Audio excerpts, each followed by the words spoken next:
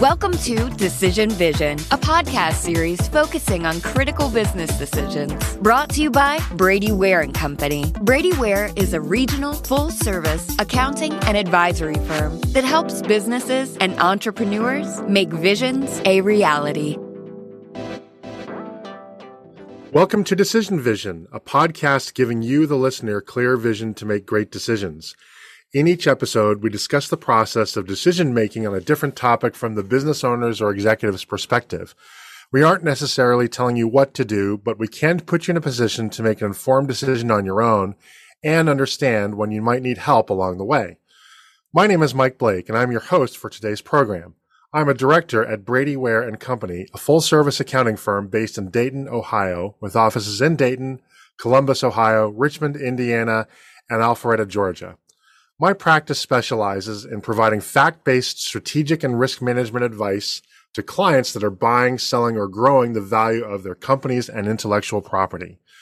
Brady Ware is sponsoring this podcast, which is being recorded in Atlanta per social distancing protocols. If you would like to engage with me on social media with my chart of the day and other content, I'm on LinkedIn as myself and at Unblakeable on Facebook, Twitter, Clubhouse, and Instagram. I also recently launched a new LinkedIn group called Unblakeable's Group That Doesn't Suck, so please join that as well if you would like to engage.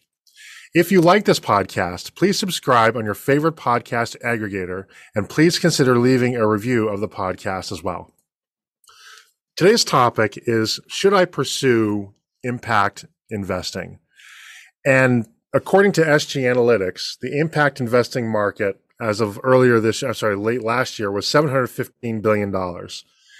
And you can question what is impact investing, and in fact, we will. And those of you who are veterans of listening to this podcast know that we try to set our definitions early so that we know exactly what it is that we're talking about. But, I think with a number of forces that are converging as we record this podcast on January 27th, 2022, I think there's renewed interest, and indeed I think we'd find there's data that demonstrates there's a lot of renewed interest in so-called impact investing. Between a renewed social reckoning in the United States on race, between or considering the sharp polarization of our political system, and people say that it's been this bad before. I don't think that I agree. I think it is worse, and I think it's being made worse because social media gives everybody a voice, and not everybody should have one. But that's a different philosophical topic. In addition, the pandemic itself has forced us en masse and has led us as individuals to reevaluate our lives and our relationships, whether they're personal relationships, whether they're work relationships, something else. Many of us are now prompted to, and perhaps given the courage to, abandon relationships or sources of energy in our lives that frankly have become, or maybe had long since been toxic, but we're now realizing just how toxic they were. And behind this whole backdrop, there's this whole thing called climate change. And I'm not going to debate whether or not climate change is real or not. Cards on the table, I do believe that it's real. And I believe that it's real in large part, not because of what I observe, and not even because supposedly 97% of scientists, quote unquote, 4 out of 5 dentists, whatever it is, say that climate change is real. It's really because I understand the math, and I'm fortunate that a dear friend of mine who's a tenured professor of environmental policy at Emory showed me the math, and I understand how the math works. I understand not everybody else does. If you haven't taken advanced calculus and statistics, you're not going to understand the math. You just don't. But to me, I understand it as a matter of math, but I'm not going to try to convince anybody. And frankly, if you think that climate change is bunk, you probably aren't listening to this episode, or you won't be for very long. So I don't think this is the debate that we need to carry here. And you know where to find me on social media if you think that I'm a tree-hugging communist. But for the rest of us who are still here, impact investing is a thing, and there's renewed interest in it. And the thing that I find so compelling about about impact investing is capitalism is an economic system that is capable of accomplishing tremendous things. But it is also not perfect. We have not found a perfect economic system. I'm not advocating for either one and another. But man, when capitalism gets behind solving a problem, it freaking gets fixed. And there's ample evidence that I can point to. But also when capitalism gets behind creating a problem, that problem is also amplified, magnified, and scaled up very quickly, right? So it's like a power tool. A chainsaw is great to cut wood, but I wouldn't recommend it to use on your own kneecaps. So to help us understand and think about impact investing and whether or not impact investing is a model that you should consider, whether it's in a portfolio, whether it's making corporate investments, venture investments, I'm going to introduce a friend of mine, a really cool cat, Mark Hubbard, who we've known for longer than I think either of us would care to admit. Neither of us had gray hair. That's how long ago we've known each other. And before I get into this, I want to offer a very important disclaimer: is that we are going to talk about investing today, but in doing so, we are not making any kind of investment recommendation, whether or not you should or should not make an investment of any kind.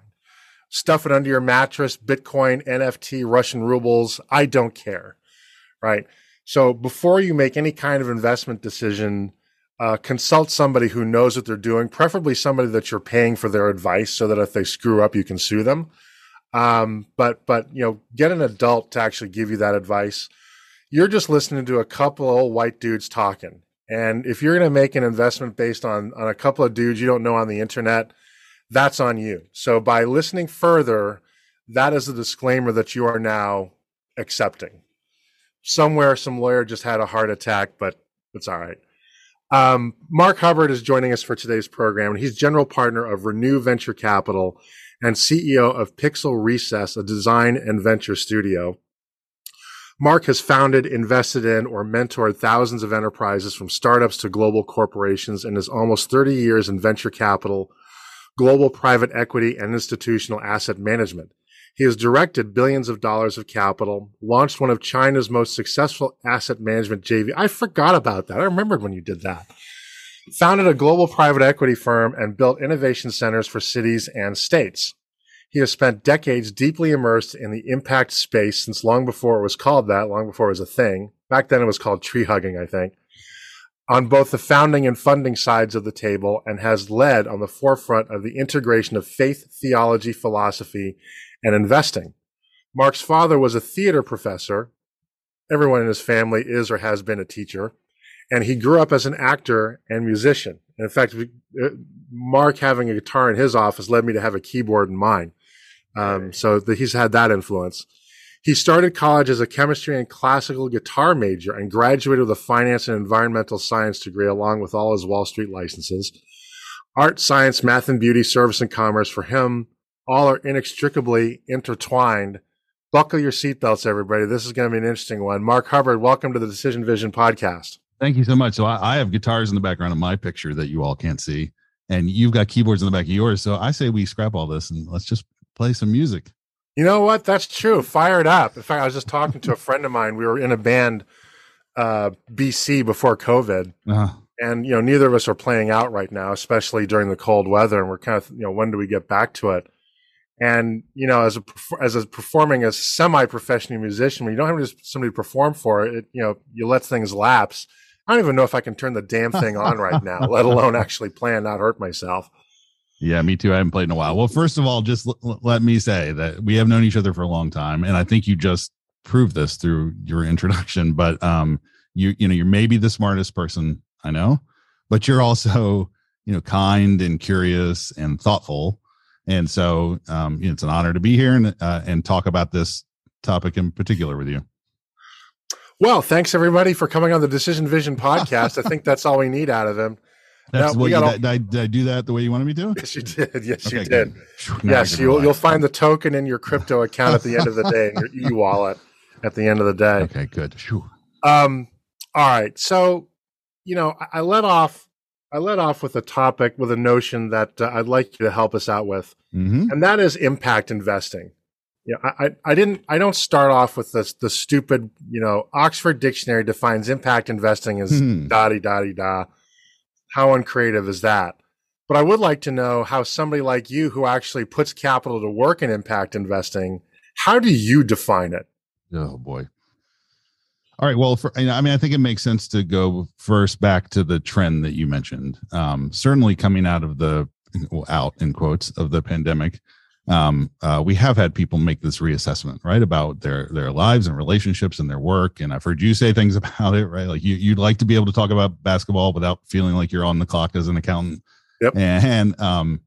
And yet that's really part of a larger trend, right? That's been going on for probably 20 or 30 years, or, maybe even more, where when I, as an old man, when I was growing up, what I was told, or, just sort of in general by society, is that you sort of tried to live a two-pocket life, right? The first time I heard this was really from maybe Kevin Doyle Jones, where if you went to see a really successful rich person and you wanted to talk to them about something like impact investing, they would say, why I don't invest in companies that are trying to do good. What in the world does that even mean? I have two pockets. I have one pocket that I put all the money in the world into, and then I have a pocket that I give to, my taxes, and I give to nonprofits, and they can do the good in the world. And those two things don't cross over, right? So like relationship George and independent George, like those two things don't meet each other. And that's very much from the Chicago school, right? That's a very Friedmanian. It's all of it. All the bad stuff goes back to Friedman. Yep, that's right. in general, and so people just don't want to live that way anymore. They don't. They want more integrated lives than that. They don't think that's necessary. That's a value system that was sort of foisted on them, and they don't feel like they need to live that way anymore. And if you're not going to live that way, then part of the way that you express who you are is through your work and where you spend your time. And part of the way you express who you are is with your money. And so that's been a big driver over the last 10 to 15 years in the impact investing space, is that larger trend of folks saying, I'm not interested in bifurcating things anymore. I want to figure out how I can, the old mantra is do well and do good. I want to figure out how I can live my life as integrated as possible so that everything expresses what I say I believe. Is impact investing synonymous with the ESG, environmentability, sustainability, and governance? Is one a subset of the other? Are those two interchangeable? How do those two concepts fit or not fit? Yeah, here's the problem. It's that impact investing sort of isn't a thing, in a way, right? None of the things that you'll hear said commonly in any parts of the market have all that great of a definition in and of themselves, and they all really fit on a spectrum. So if you want me to, I can sort of lay out what the spectrum looks like, if you think that would be helpful. Yeah, I actually do. Yes. Okay. So on one end, you sort of have Milton Friedman land, right? Where the business of business is business. Yep. Where all that matters is money. All that matters is shareholder return, right? Like a business is really just there to do business, make money. That causes you to push off all kinds of externalities, right? Environment being one of them, but all kinds of things, right? Because what matters the most is yield. And that still exists. There's still people who run businesses that way. We think that way. We think that's the way things should be. That's sort of on one end of the spectrum. The next step up sort of is CSR, right? That's what a lot of people talked about for a long time. Corporate social responsibility. Really, the idea of CSR was how do I look at the business we're running and limit the damage we do, right? So not so much proactive good, but how do I make sure we limit damage? Right above that, I'd say, is ESG, okay, which you mentioned. So ESG is environmental, social, and governance, which is sort of a mix of those two of limit damage and do good, right? Like you find proactive ways in those three categories to adjust your business, the governance of your business, the policies of your business, the way you engage with suppliers, the way you engage with employees, right? So that you can address those three big categories.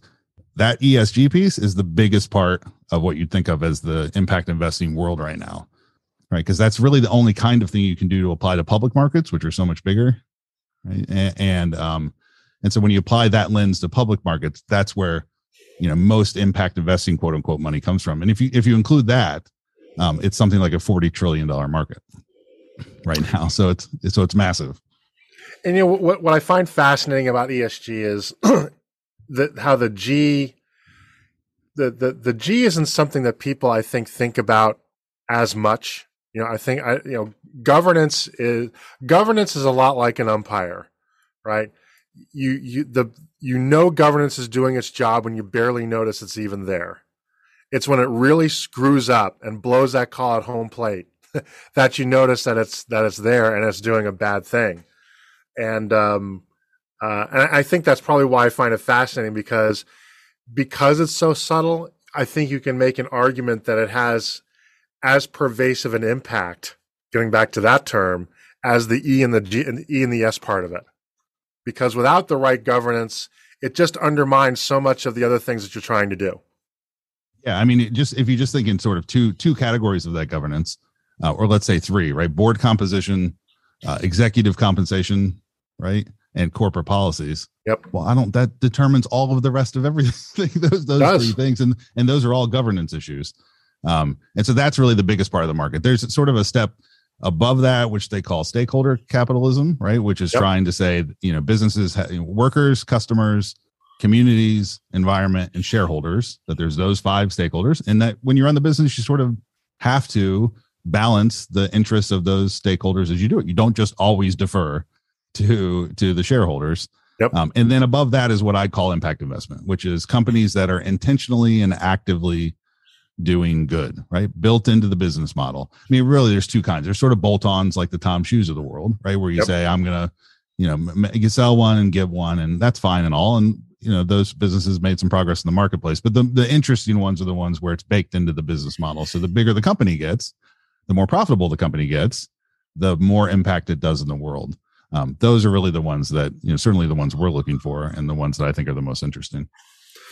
So I'm going to ask the question now. I'm sure you've been asked many times, and it may be the one question most of our listeners care about. So I'm going to get it out of the way. So if people want to stop listening, they can do something else.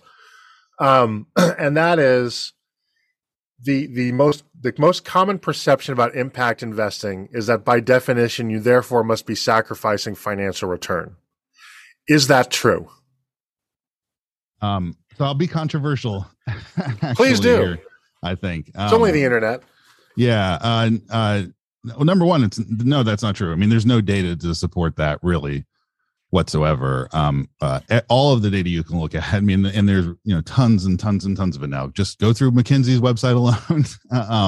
All says that, well, if you look at ESG, right, that ESG performers they grow faster and they have higher valuations. They have lower costs. There's data about women-run companies outperform, women investors outperform, right? Immigrant-run companies outperform.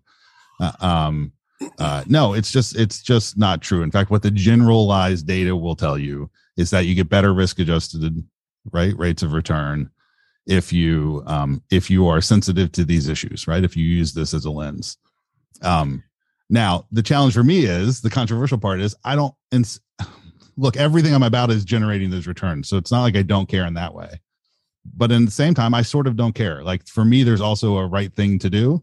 Mm-hmm. And that's part of this. I mean, look, that, the idea that we have this idea sort of in culture right now that, right, that you can't, nobody should make exclusive claims to truth, right? That, if you make an unprovable exclusive claim to truth, that's what's wrong with society. That's your philosophy background right there, man. I love that.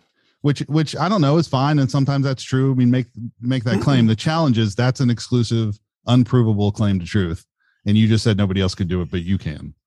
And so there's this idea that risk-adjusted return, right, is the only thing that matters, and that even I have to put the good parts into a risk-adjusted return model, right? That's the only thing that matters. But that's an unprovable assertion of values, that making more money is what makes you happy and is the only thing that matters. And so I just don't know that value system doesn't match with mine necessarily, even though all of the numbers will say, yes, you'll actually do better if you impact invest. Right. So, so let me ask you, let me run a hypothesis by you, and I'd like you to tell me if you think there's a validity to it, or if you think it's full of crap. And that is that I think now there's a particular differentiator now impact investing, in that I wonder if impact investing is going to provide companies with two advantages. Number one, I think it will enable them to attract the best talent, particularly young talent. You know, we're both Generation X. We're still in that puritanical, for the most part, as a generation. We're still the keep your mouth shut, do your job. We're kind of the last of that generation, right? But the generations behind us are like, no, man, you shut up, because I'll go independent. I'll work for somebody else or whatever, right? So if you're going to attract the best talent, you know, once people like you and I start to age, like you and me start to age out, that's going to be a problem if you don't kind of adapt to that. And the second, and this was a concept that was posited to me by another friend who was on the podcast actually, and he suggested if you want to build resiliency in your company, take away one of their resources for a while, make them play left-handed, right? With the notion being that it forces you to become better if you have restraints and bumpers and guardrails, right?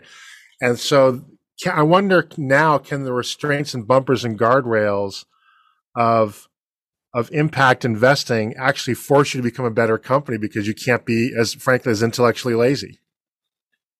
Yeah, so I'll answer, I guess, in the context of what I'm doing with my life, right? So we have a venture capital firm. We're raising and deploying capital, and we really do it under two themes, right? And the first thesis is what you just mentioned, is that, look, impact companies that want to be big companies, that some of the best founders in this generation coming up, right, are going to be founders who want good for the world, deeply integrated into what they do, right? And they're going to need to be able to attract the best talent.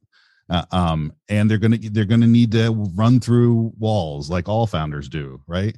And when you look at all of the things that make a founder successful, you get more of them out of an impact focused founder than you get out of anybody else. That 70% of people say they want sort of mission related in their work, and 15% of them say they feel like they have it. And so an impact founder will run through walls because they're committed to mission, right, in a way that people who are only committed to money won't. Yep. And by the way, since it's a relatively underserved market, there'll be opportunity there, right, that other people don't run after. The other theme we follow is, the other thesis is that investing in women founders and historically excluded founders is really the biggest mistake that VCs made. The lack of investment in that world, and that it continues now, and that's all about, look, success in venture capital is all about TAMs, right? It's all about, can I see a market, a total addressable market that other people can't see? And when you look at all the big successes of the last couple decades, when you look at Uber and you look at Airbnb, right, the real magic in those is that there were TAMs there that nobody saw, nobody knew were possible. And so if you have a whole class of people, these giant groups of people, where arguably, genius is equally distributed among, they're going to be able to see all kinds of markets that the rest of us won't. And that's where you produce success, is by finding those kinds of opportunities. So yeah, I mean, I think all of it makes sense. Now, the nice thing for us is I don't have to play in the big ESG complicated public markets world. Mm-hmm. I can just say, I'm just going to select the best companies we can find, right, that happen to fit this opportunity set. Yeah, and I think the best exemplar of that, not that I think he's flawless, I think he's highly flawed, but Elon Musk, I think, is exemplary of that with electric vehicles. The electric vehicle was considered, very much a fringe product, a compliance product. I was an early adopter, but most people weren't, and I get it. Now everybody's bringing electric cars to the market. They've gone to being, from 10 years ago, less than 0.5% of the fleet, now to about 3 to 4%. And probably, I would guess, I think in about 10, 15 years, you will not be able to buy an internal combustion engine car in the United States, because nobody except for like big time gearheads are going to want them. But Elon Musk, for all his flaws, and boy, he has a lot of them. He's an example of a guy who saw that market a long time before anybody else did. Yeah, well, it's also an example of what you said earlier, that business and markets are much larger than government, right? Action. Yep. And they're like an order of magnitude, several orders of magnitude larger than philanthropy, Right. And so if we're going to address some of these big societal challenges, we have to do it through business and markets. It's the only way you can achieve the scale. And by the way, businesses also have a way of sort of webbing their way right throughout all of life and all of activity in a way that those other two, issues can't, good and bad. Right. And that's how you actually end up changing systems at scale. And that, I want to expand upon that because that segues into the next question that I think is so important. Conscious capitalism, if you will, is a model for accomplishing this, but it's not the only model for accomplishing this. Somebody would argue, a Marxist would argue that government should be in charge of making this happen because you effectively have streamlined decision making. You collect taxes from people, and then they can decide they're going to have all the data, and then they can decide in whatever wisdom they have that they're going to make 5 or 6 things happen with all that capital because they have that leverage. And then there's another, maybe it might be a quasi-libertarian model where let nonprofits deal with this, right? Let a market for nonprofits evolve from this. Let social capital find those nonprofits and let the market settle that way, right? So you've chosen this particular model. You've chosen capitalism as the engine for this. Why do you believe that it's a better tool than the other two that I mentioned? All right. So why do I believe it's better than Marxism? Let's see. Let's start with that. And the funny thing is actually the other side, the libertarian version of that, right, is the Bill and Melinda Gates Foundation.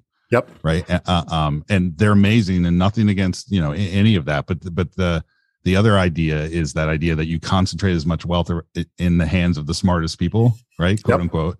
And then they decide, right? Like the Aspen Institute decides, and like you get the most powerful people basically judged by how much money they have together. And it's another version of that same thing, right? It's the capitalistic version of this is the group of people that will know best. And they're the ones with the resources anyway, and let them make the decisions about what happens next for everybody, right? The Ayn Randian model. And so, look, anything that ends up producing good is a good thing. Like I'm a fan of, and I'd love to make that happen. And they all, in all parts of the marketplace, right? As with any ecosystem, those players serve different pieces of the marketplace. Yep. None of them can meet the level of need that we have, right, without involving business, right? It's just not possible. It's not going to happen, even just in the terms of climate change. Like we're not going to out-regulate ourselves, right, to it. So none of them can accomplish what we need to have happen.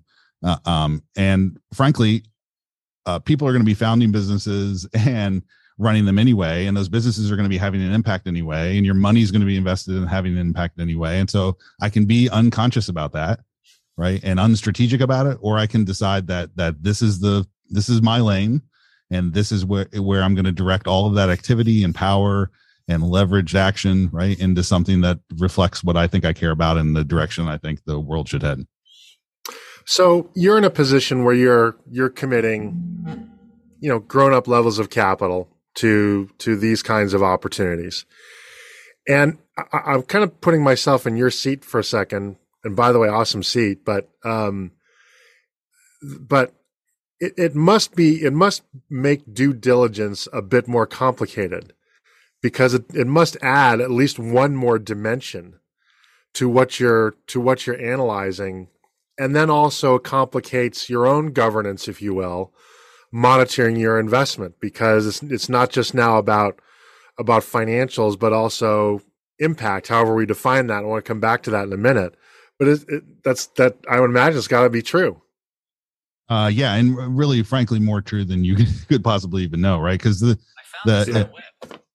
evaluating, I set off Siri, I think, evaluating financial metrics, right, seems like it's a super easy, straightforward thing to do. I'll argue, sometimes I'll argue whether that's the case in things like business valuation, for instance. Yep. But a lot of what we're talking about are some of the things are absolutely quantitative, right? And you can figure out quantitative things like carbon output and those kinds of issues. but a lot of it is qualitative, right? Not quantitative. And the qualitative stuff's hard to define. Number one, that's a rough start.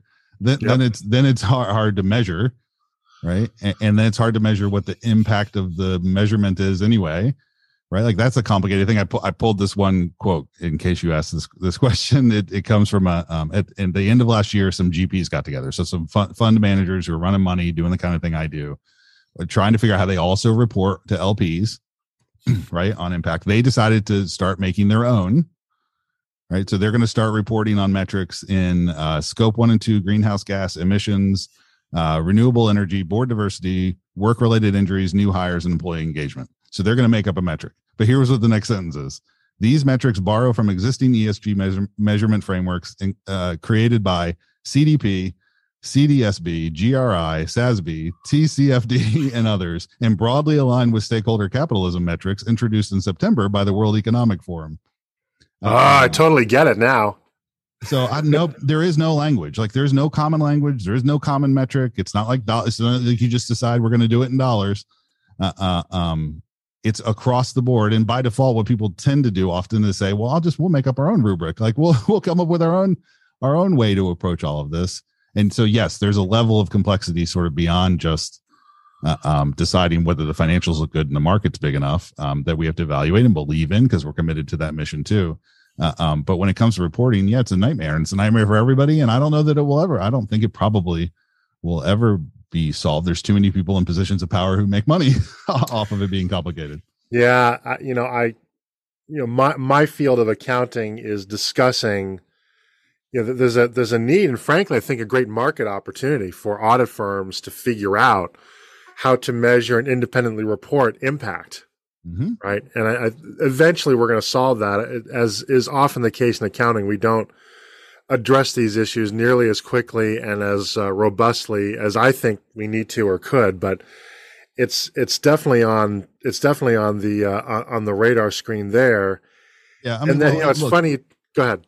I was just even in business valuation, right? So you're the king of all things business valuation. So how do you decide the value of a business? So you tell me the quick and dirty. Well, oh boy. So, all right. So you're interviewing me. That's fine. So so I have to start with a definition of what I think a business value is. Okay. Mm-hmm. And it's a little bit different than what most people will tell you it is. To me, a business valuation is a prediction of the most frequently occurring price that would occur if an asset were traded back and forth 1,000 times within 5 seconds. Right. So it's a point estimate that tries to mimic what would happen in a random distribution, which would probably be a bell curve or a log normal distribution. Okay. Right. How do I do that? I take a bunch of information, I triangulate it with one another, and at the end of the day, I sprinkle what's called my informed professional judgment, and I produce an appraisal, which is my personal conclusion of value. So there is so the point is, right, that there is an art in there that isn't science. There's some layer. There's some layer of that fundamentally affects the equation. It goes back to the old. Oh yeah. You can value a business. You look at all the numbers. You come up with and then you ask, well, what's it worth? Well, it's worth whatever anybody will pay. And so as you said, right, it's you try to figure out what somebody would pay piece, but there's art in that. Like there's. That's why I'm not a website. Yeah, right. If we're all equations, right, there would be no job for me. It would be you pay $50 and get your valuation off a website. Right. So it's the same. So the same thing is true, frankly, in the investment world, right? Like those same kinds of rules apply. Like we like to pretend like it's all easy to evaluate just based on the numbers. And the truth is all of it is art. What makes the difference, what creates alpha? I mean, you can index everything and that's fine, but what creates alpha is insight and art. That doesn't just exist in the numbers. Right. And it has to, again, because if it did exist in the numbers, everybody would know it. The program traders would have already figured out and the alpha goes away, right? So it's self-defeating. Right. Which is going to be true in impact metrics. There'll be some irreducible aspect of that across the board, no matter how much you try to figure out how to standardize it. And frankly, although there's tons of energy around the idea that we want to standardize, all of the energy is associated with how do I create my own group to standardize it. Yep. So let me ask a very cynical, but I think fair question. And that is, as you as a decision maker on behalf of capital, how do you tell or how do you make a determination? And admitting that this is going to be, of course, and again, your informed professional judgment, but what do you consider when making a determination as to whether or not an advertised impact is legitimate as opposed to simply pro forma, right? And I liken it to the old term greenwashing. All right, here's what does your bullshit detector for that look like? Yeah. Well, here's where I get to punt a little bit, in that's particularly applicable to it's particularly applicable to nonprofits, yep. Right? Which we don't really play in, and it's particularly applicable to the public markets, where things are ridiculously complex, right? Where an impact report that a company puts out itself, right, without even any audit, is 200 pages. Yep. And so trying to figure out in the context of a giant, multi-billion-dollar public corporation, what's real and what's not real, what's washing and what's not washing, is incredibly complex. And yes, there are consulting firms that do very, very, very well, right? Being on any particular side of that, helping them prove, evaluating whether or not that's true, right? All of that stuff. I don't have to do that because I'm just picking companies to invest in at an early stage. Okay. Right? In an early stage, things are a whole lot less complicated. Okay. Right.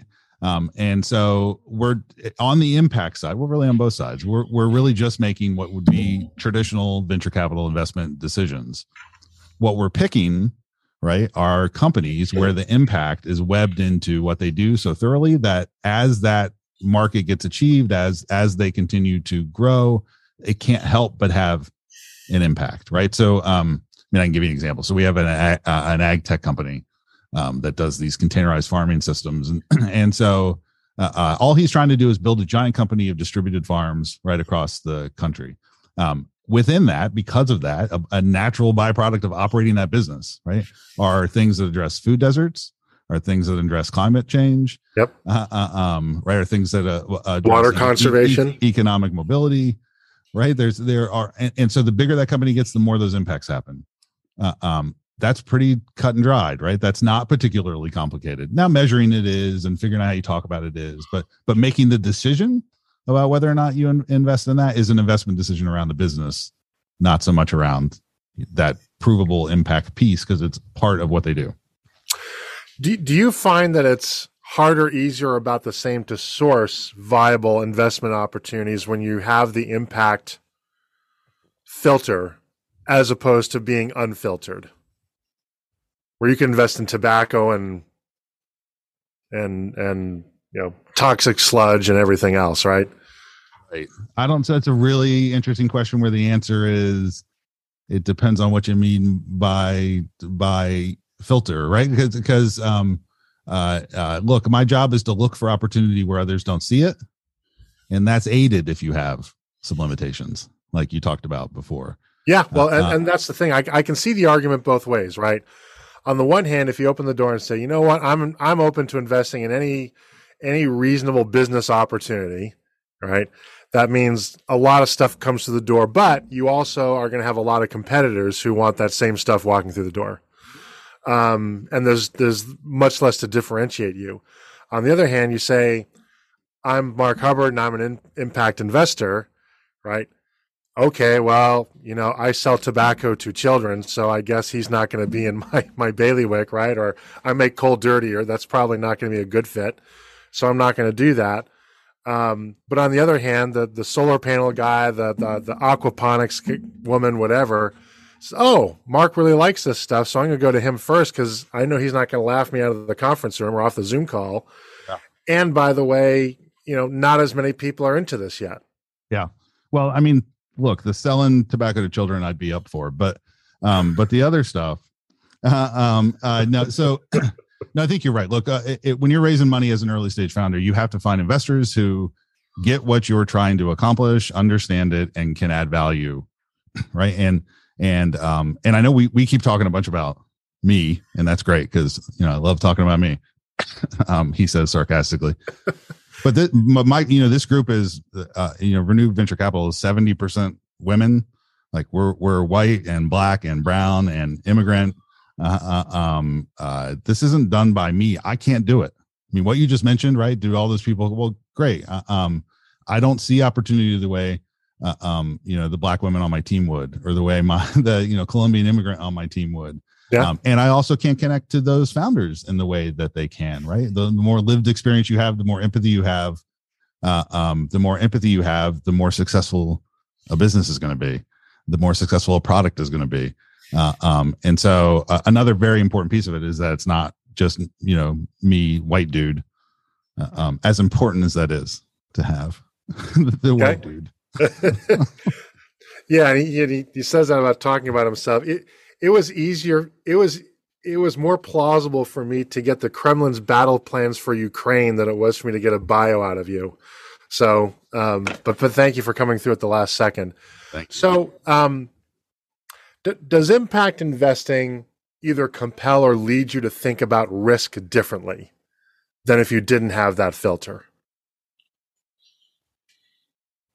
So a complicated answer. What the marketplace would say, what the ESG and what Goldman Sachs and their impact group, right, would say, is that's what it's all about. But that's how it works. I mean, impact investing came out in 2010. JP Morgan did this research report, and they said, we think impact in the next decade, impact investing could be $1 trillion asset class.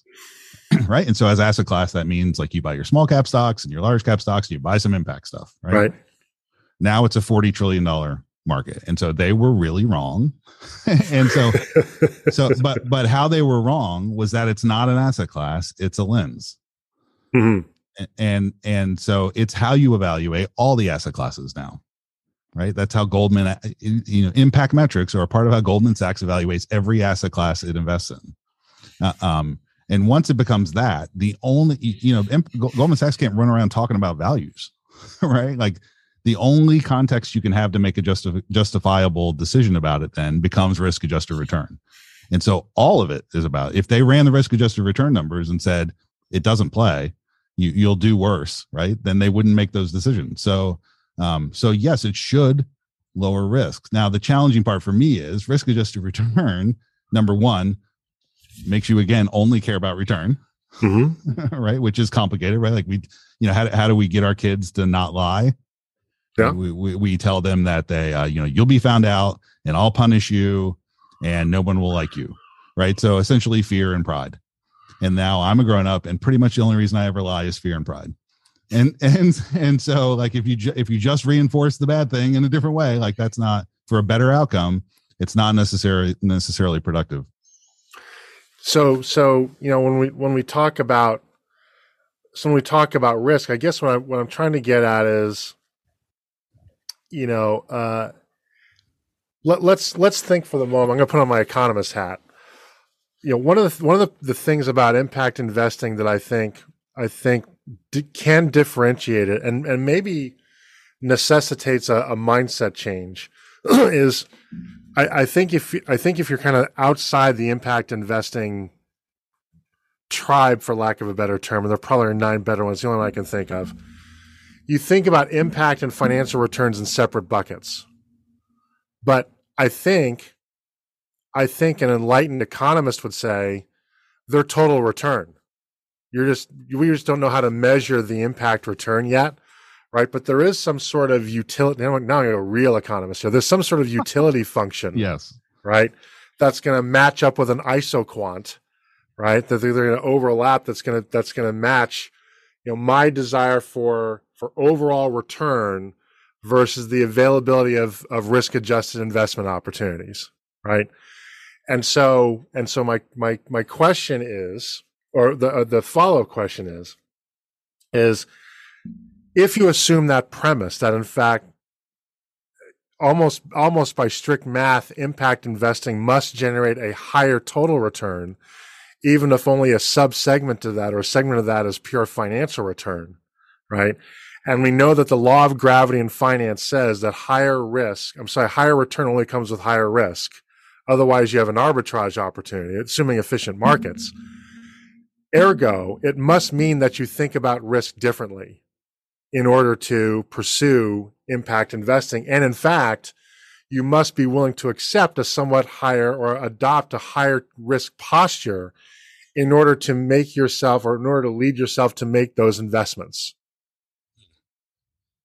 Otherwise, the economic narrative, it doesn't mean that it's wrong, but it means you almost have to reinvent an economic language. Yeah. So, I mean, look, you're really talking about two things. One is there has been an effort in the impact investing world to figure out how you monetize that but how you systematize that qualitative piece of it, right? Sure. And that's blended value. That's what folks have talked about, right? And really, Jed Emerson was probably the lead on that. Okay. Who helped create that. And that was a way to try to say, look, we can report to you, here's your financial returns, here's the social returns. And so then here's a blended profile. I don't know how much the marketplace has liked that. Honestly, it seems like, I've been in plenty of investor return meetings where they're really engaged in the financial return part of that discussion, and they glaze a little on the social part. So number one, that's been a complicated part of the marketplace. Number two is the research says that that's not true. Like, the research says that your risk is lower by doing things like ESG, because what you've been doing in the past is not correctly evaluating the risks you were exposed to, right? And so you miss this environmental risk, which is going to cause you a whole bunch of brand damage, which is going to change your marketplace, then you're going to get overregulated, and you're going to have to address, right? And so if we address all those, if we start including that risk into the model now, right, now I can make decisions that are less risky. And the whole reason you make a decision that's less risky in that framework, right, is that it will redound to performance. Is that lower risk will also give me some better performance. It's a weird, right? It's the opposite of what you normally think of as it's not an asset class discussion, right? So it's not you took more risk in venture capital, so it should get you higher returns. It's a management of business question, right? Which is a little bit different. The challenge for me is, and to bail on my other answer, the challenge for me is that risk adjusted return is really 100% about time horizon. And that's part of what makes it so complicated too, is that if you really feel like that you can destroy the environment like crazy for the next 5 years and then make a pivot right at that time and have it not hurt you all that much, and especially not hurt you, and look, if your time horizon is only 4 years and all you care about is money, right, then awesome. And that's so again, as a motivating factor for me, that's awfully complicating. And so I have to have some other driver of why I should do it. And I do have sort of values-based drivers for why I should do it. But all of the data will say that it's actually less risky to adopt this kind of exposure. And good. I'm glad you brought that up. And there is actually a logic to the narrative, because you characterize ESG with the S being social. I characterize it as sustainability. And I think I've heard it used both ways. But because my way helps make my argument, makes me sound smarter, I'm going to embrace that. But but sustainability by definition is linked with risk, right? By definition, something that is unsustainable is going to be higher risk, right? And to your point with long-term investing, one of the dirty secrets about economics is that economics is great when you're talking about time frames that are measured in generations. Yeah, awesome. When you're talking in terms of calendar months, it really falls down quite a bit. And we've actually found that really since 2008, a lot of the things we knew were true in economics just aren't. And it's really put the entire field into crisis. But that long-term plan, this gets back into the filter or the constraints causing you to be better too, because the data I've seen indicates that even if you don't have the impact angle, right, that impact in itself makes you a better business, simply adopting a long-term posture, right, of 10 to 20 years versus the typical VC time horizon of 5 to 7 years. And it turns out that 5 to 7 years is for most companies when they're just getting started to be interesting, right? Just that, again, being forced into that longer term time horizon forces you where the market wants you to go. It's like playing a game of chess and your opponent plays a move and thinks he's got you, but he's forcing you to doing something you wanted to do anyway. Yeah, no, and I find that so elegant. Yeah, no, I think that's right. That the more you can integrate sort of the future of what's it's like it's more data, right? The more data you put into your model, essentially, right? I can put in data for the next 3 years, or I can put in data for the next 20 years. Then probably the better decisions I'll make, right? Because I have more better data in the data set. And so if I address, like we talked about, like the environment's always the easiest one because people can wrap their heads around it. If I address those concerns now with a long-term view, I should be positioned better as we go through the changes we're going to go through, right? And if my time horizon's only 5 years, I should exploit while I still have an opportunity, right, for the next 5 years, and like just yield as much as possible. I just have to have a larger framework for why I think it should happen, because that will help you make those. It's sort of like seeing the Matrix then, right? It helps you make those decisions anyway. We're talking with Mark Hubbard, and the topic is, should I pursue impact investing? How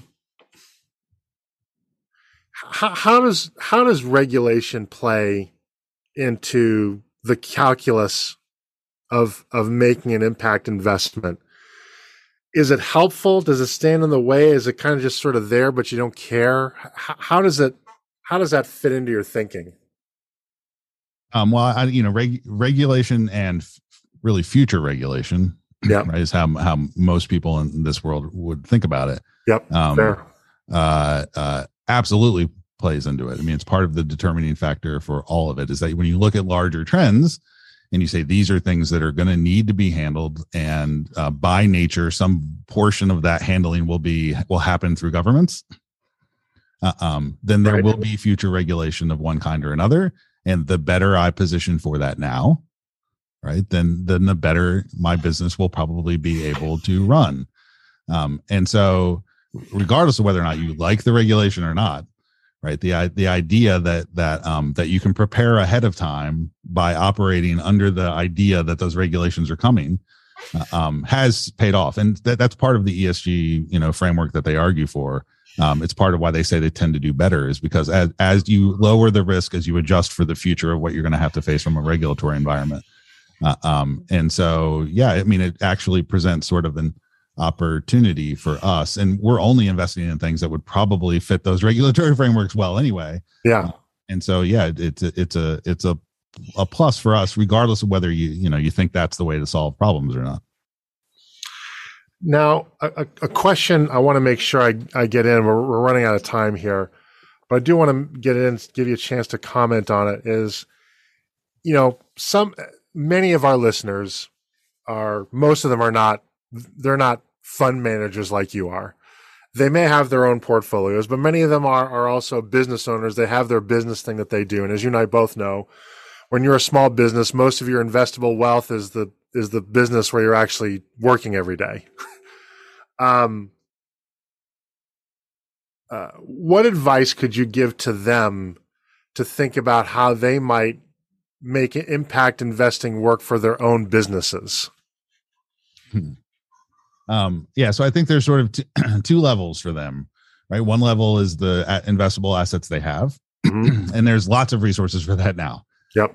Right. You can go anywhere. There's lots of places to learn. There's lots of nonprofits and industry associations, and every asset manager now has ESG portfolios, at least. There's indexes. There's low cost ways to do it. There's alpha ways to do it. There's funds, venture capital funds you can invest in. So that is one piece, and really that's just an argument for it. Just say to yourself, what do I feel like is it? What are my personal values? What are the kinds of things I'd like to see happen in the world? And if I'd like to see more of that, then I'm going to start voting with my dollars to make that happen. Right? And by the way, you can be reassured by the fact that the research says you're going to do just fine. Right? In fact, you'll probably do better. The next part is the business, right? If you're running a business or an employee in a business, or then you're inside one of the machines, and so there's an opportunity to do the same thing. Essentially, go to your bosses or look at your company that you founded and own and say, does this thing reflect what I say I believe about the world? And does it reflect what my employees say they believe about the world? And if not, how do I go about arranging things so that it's more integrated than it has been in the past? And again, lots of frameworks that are possible. I mean, B Corp, B Labs, you can go, they have a great framework. And so you can go through that framework and address all kinds of different categories. But I think we're at a moment when that's what people want to do, feel like they have to do. And I think it's going to be a good thing for all of us. Mark, this has been a great conversation, but I have to let you go back to making the impact that you always do. But I know we didn't get to all the questions I had prepared, which I anticipated, but there are probably questions that the listeners would have wished that I had asked or wished that we would have stayed longer on. If somebody wants to continue this conversation with you offline, can they do that? And if so, what's the best way to contact you? Yeah, sure. I mean, I'm on LinkedIn. You can find me there.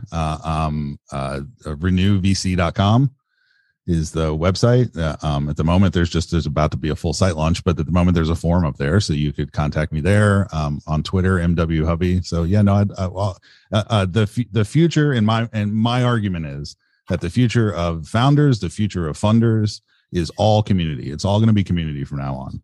And so, yeah, we want to talk to and engage and work with anybody that has an interest in this. That's going to wrap it up for today's program. I'd like to thank Mark Hubbard so much for sharing his expertise with us. We'll be exploring a new topic each week, so please tune in so that when you're faced with your next business decision, you have clear vision when making it. If you enjoy these podcasts, please consider leaving a review with your favorite podcast aggregator. It helps people find us so that we can help them. If you would like to engage with me on social media with my chart of the day and other content, I'm on LinkedIn as myself and at Unblakeable, on Facebook, Twitter, Clubhouse, and Instagram. Also, check out my new LinkedIn group, Unblakeable's Group That Doesn't Suck. Once again, this is Mike Blake. Our sponsor is Brady Ware & Company, and this has been the Decision Vision Podcast.